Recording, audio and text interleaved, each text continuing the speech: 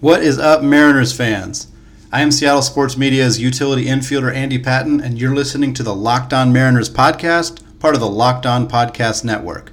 The Mariners wrapped up their three-game series with the Detroit Tigers with a commanding 7-2 victory, officially winning the season series 6-1. I'll provide a game recap of yesterday's game, and then coming up in segment 2, I'll host the first ever StatCast Friday segment, where we will use advanced stats to analyze the monstrous season that slugger Daniel Vogelbach is having. Can it continue? We'll talk about that in segment 2. Finally, we'll continue our daily tradition of celebrating birthdays for former and current Seattle Mariners. There are 5 birthdays to celebrate today. Stay tuned to find out who. Yesterday was the 7th anniversary of King Felix Hernandez's perfect game against the Tampa Bay Rays. And while the Mariners certainly weren't perfect yesterday against the Detroit Tigers, they were pretty good. They won 7-2. Their offense just looked great. It was one of the few times where it seemed like everybody was clicking.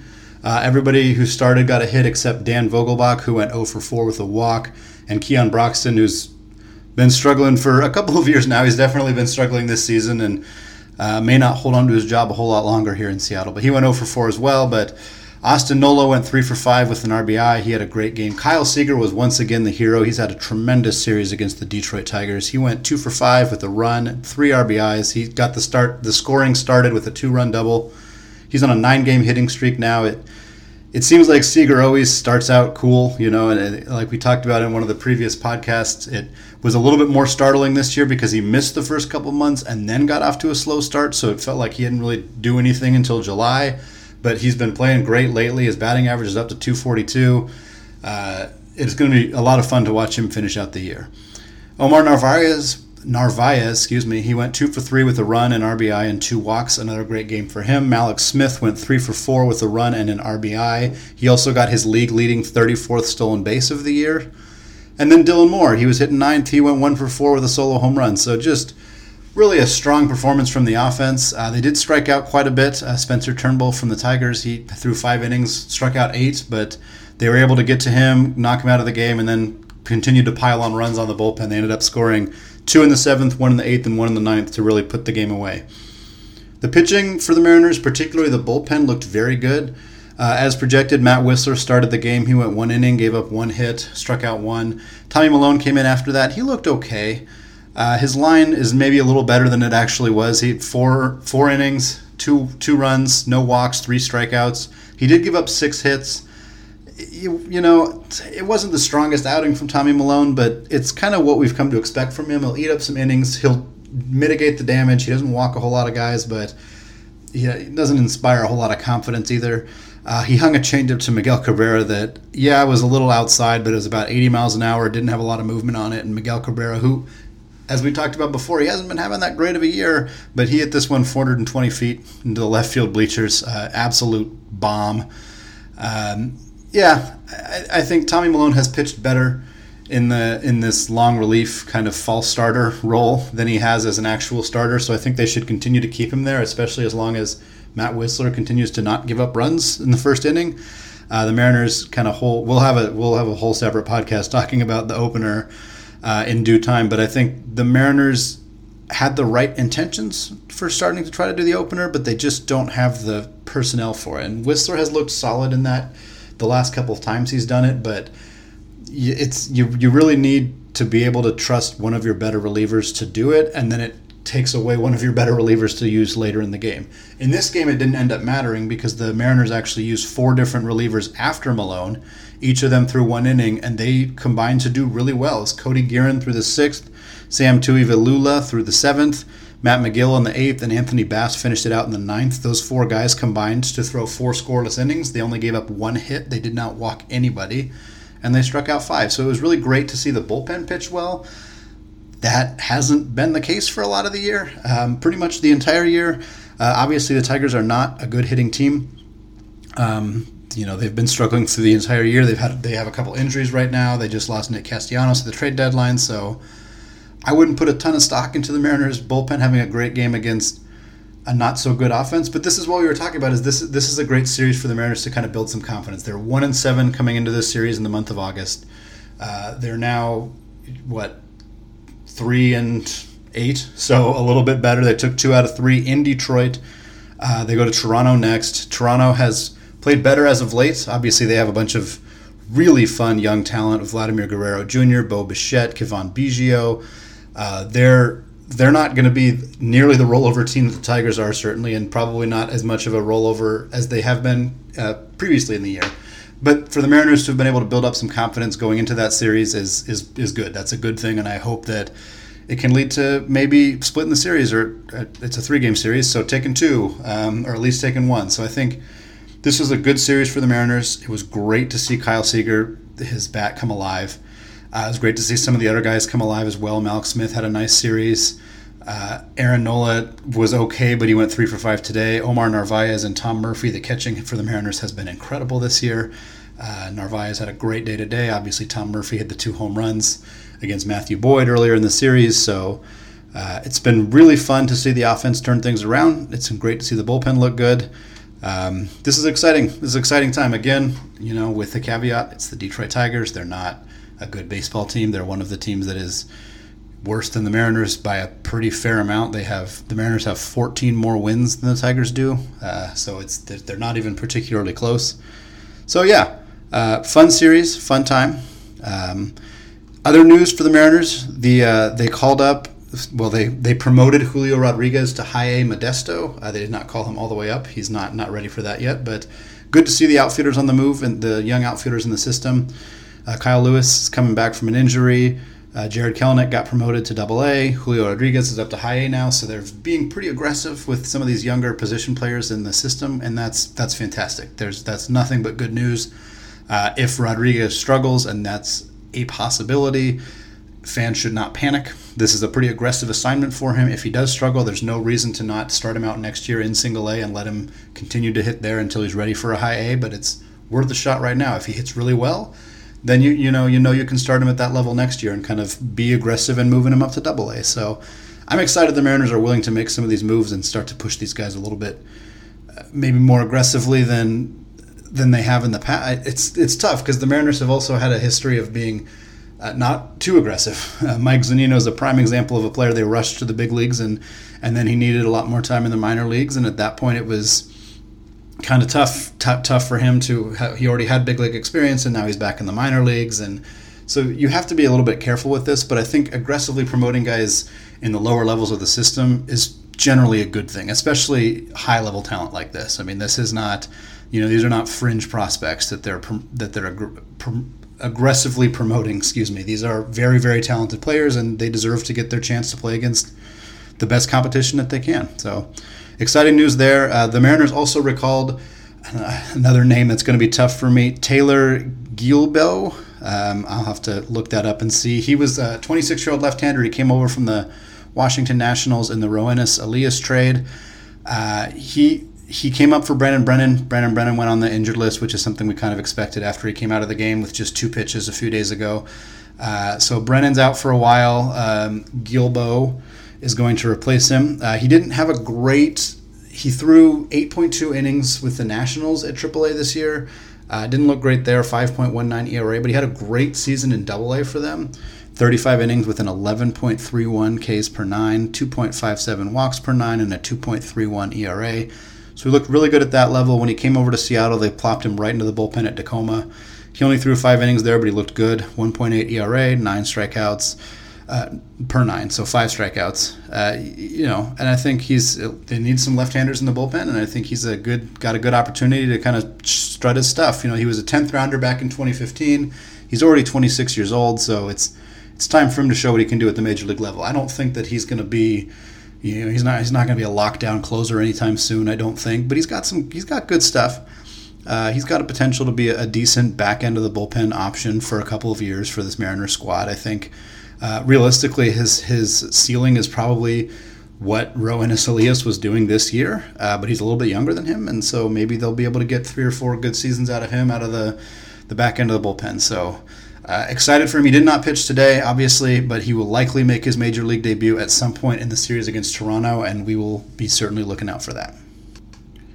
Coming up next, I'll talk about Daniel Vogelbach's excellent season in our very first StatCast Friday segment.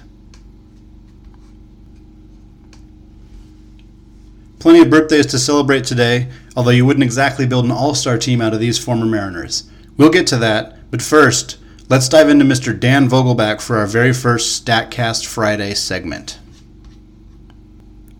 StatCast Friday is a new weekly segment we're going to do where we're going to take an advanced look at players on the team, kind of based on some of the advanced analytics stats that are out there. I know some people are very familiar with analytics and Baseball Savant and Fangraphs and exit velocity and launch angle and some of the stats that they pull together, and some people are maybe less familiar with those. So I'm going to try to kind of give a little bit of an overview on some of the stats that I'm going to be using, and we're going to apply them to Mariners first baseman / designated hitter Dan Vogelbach today. Kind of talk about, he was a guy, he barely played in his first couple of years, kind of looked like he was going to be a quad A guy, never really looked like he was going to be the guy who was going to develop into a big power hitting, consistent hitting first baseman, and he has. He's got 27 home runs this year for the Mariners. He had an absolutely ridiculous first half of the season. He had a .238 batting average with a .375 on-base percentage, a .505 slugging percentage. That was good for a .137 WRC plus. It's basically, if you have a WRC plus of 100, that means your league average. So anything above 100 is good. 137 is Hall of Fame caliber good. I mean, there's a reason he was an all-star. He was exceptionally good. Part of that was because he had a 17.9% walk rate in the first half. That is beyond elite. That is an incredible walk rate.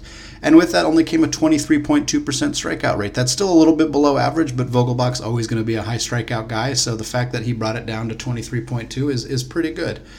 His second half has not been as good.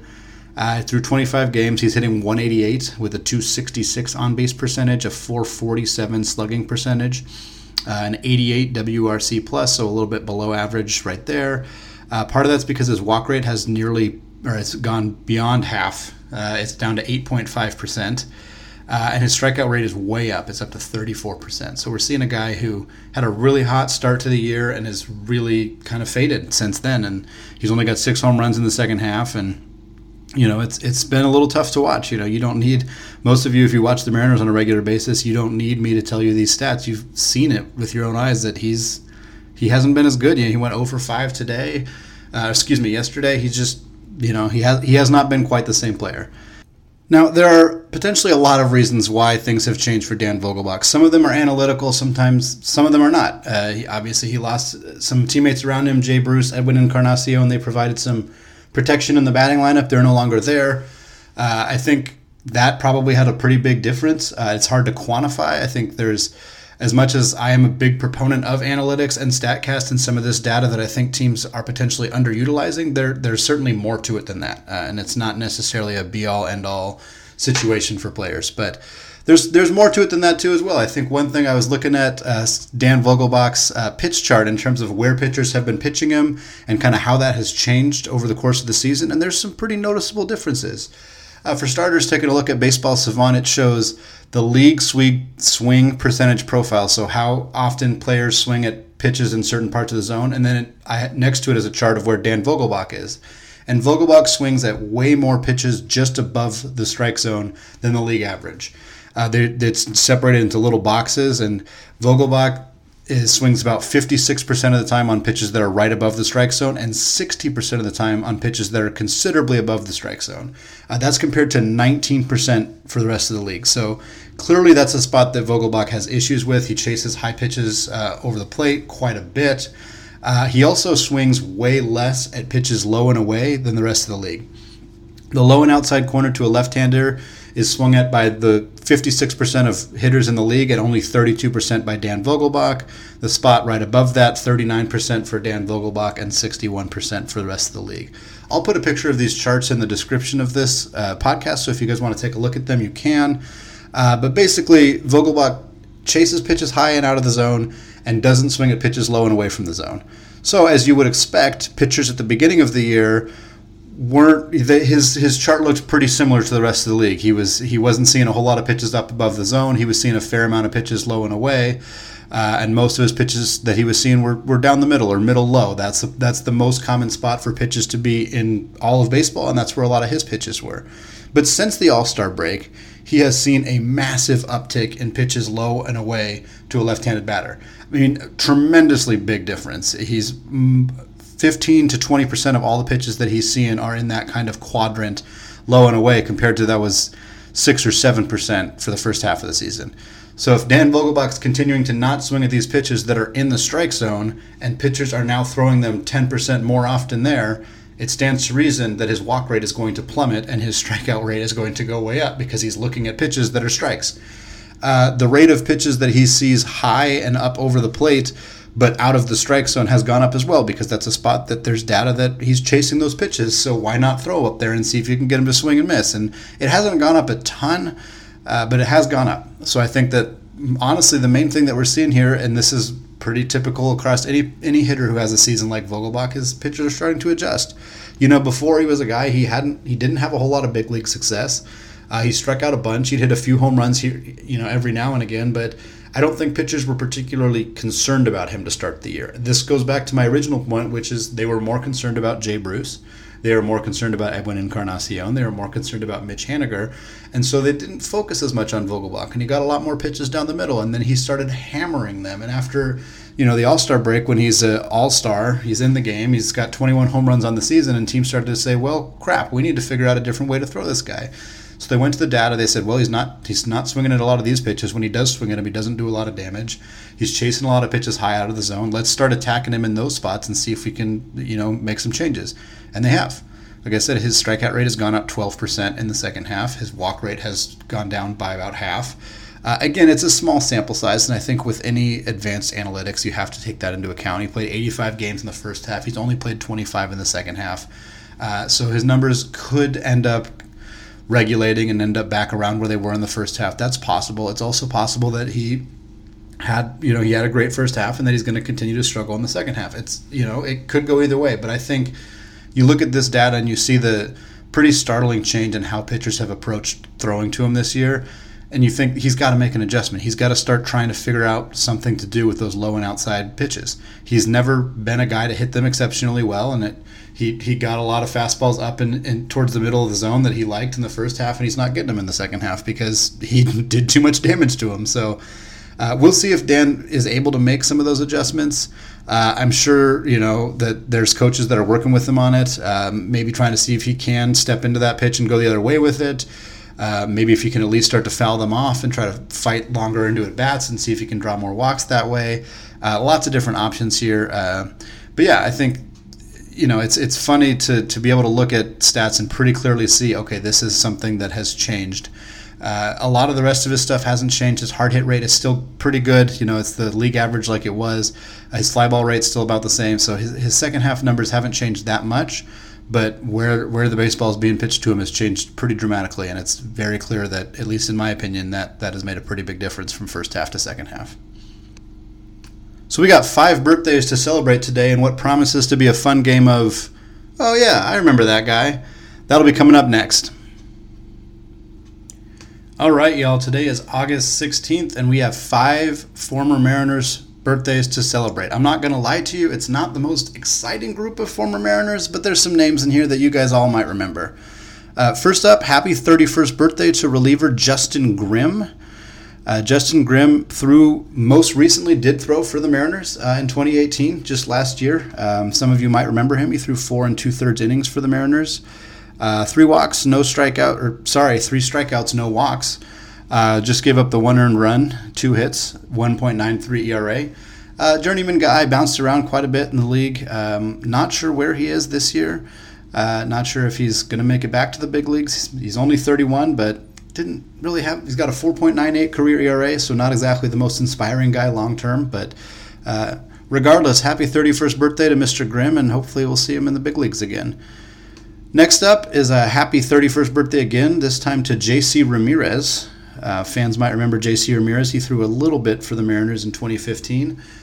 Just 8.1 innings with the team. They weren't particularly good. He had a 7.56 ERA in that time. 5 strikeouts and 7 walks. Not particularly good, like I said. He kind of bounced around the league for a while. He's ended up settling in with the Angels and actually had a really good year in 2017.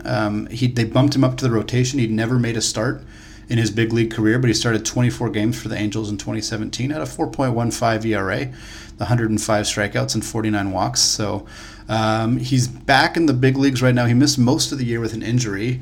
I think he had Tommy John surgery. I'm not exactly sure, but he's thrown 8 innings for the Angels again this year. So he's back. Looks like they turned him back into a bullpen piece, probably at least for the rest of this year. Maybe he'll compete for a rotation spot again next year. But yeah, happy 31st birthday to JC Ramirez. Next up is Quentin McCracken. This is my favorite name on the list because I distinctly remember having a whole bunch of Quentin McCracken baseball cards when I was younger. I don't know why. I don't know how I acquired so many of them, but he's turning 49 today. He was a little speedy outfielder who played mostly for the Rays. He played for the Rockies a little bit as well. Ended up kind of bouncing around towards the end of his career. Had a nice 12-year career. He had 21 home runs. He stole 89 bases. He had 274 for his career. He played part of the 2004 season with the Mariners. Only appeared in 19 games. Hit a $150, so wasn't exactly at the top of his game at that time. Spent the rest of that year with Arizona and was considerably better. He hit 288 for them. Couldn't find it for the Mariners for whatever reason. It's not exactly the most memorable career or the most memorable Mariners career, certainly, but happy 49th birthday regardless. Next up, Donnie Scott. He's turning 58 today. He played for the Mariners back in 1985. He only played parts of 4 big league seasons. He actually had the second most at-bats of his career in 85 when he was with the Mariners. He hit 222 with a 275 on-base percentage, hit 4 home runs, stole a base. Not a particularly memorable career. He played his main season was with Texas the year before. He only appeared in 10 games after he played for the Mariners. Actually, weirdly enough, so he played for the Mariners in 1985, did not reach the big leagues again until 1991.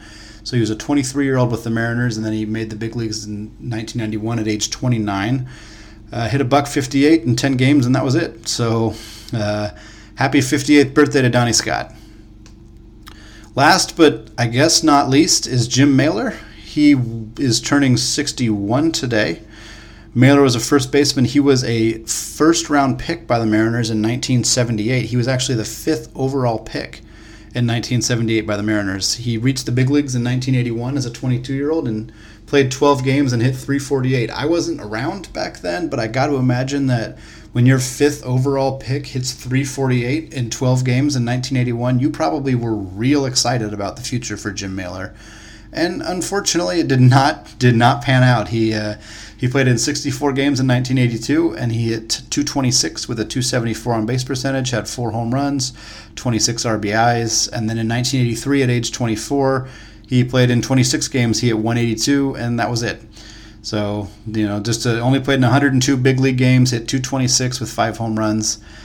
Definitely not what you want out of your 5th overall pick. The Mariners, as we've talked about before, they have a history of missing on early round hitters.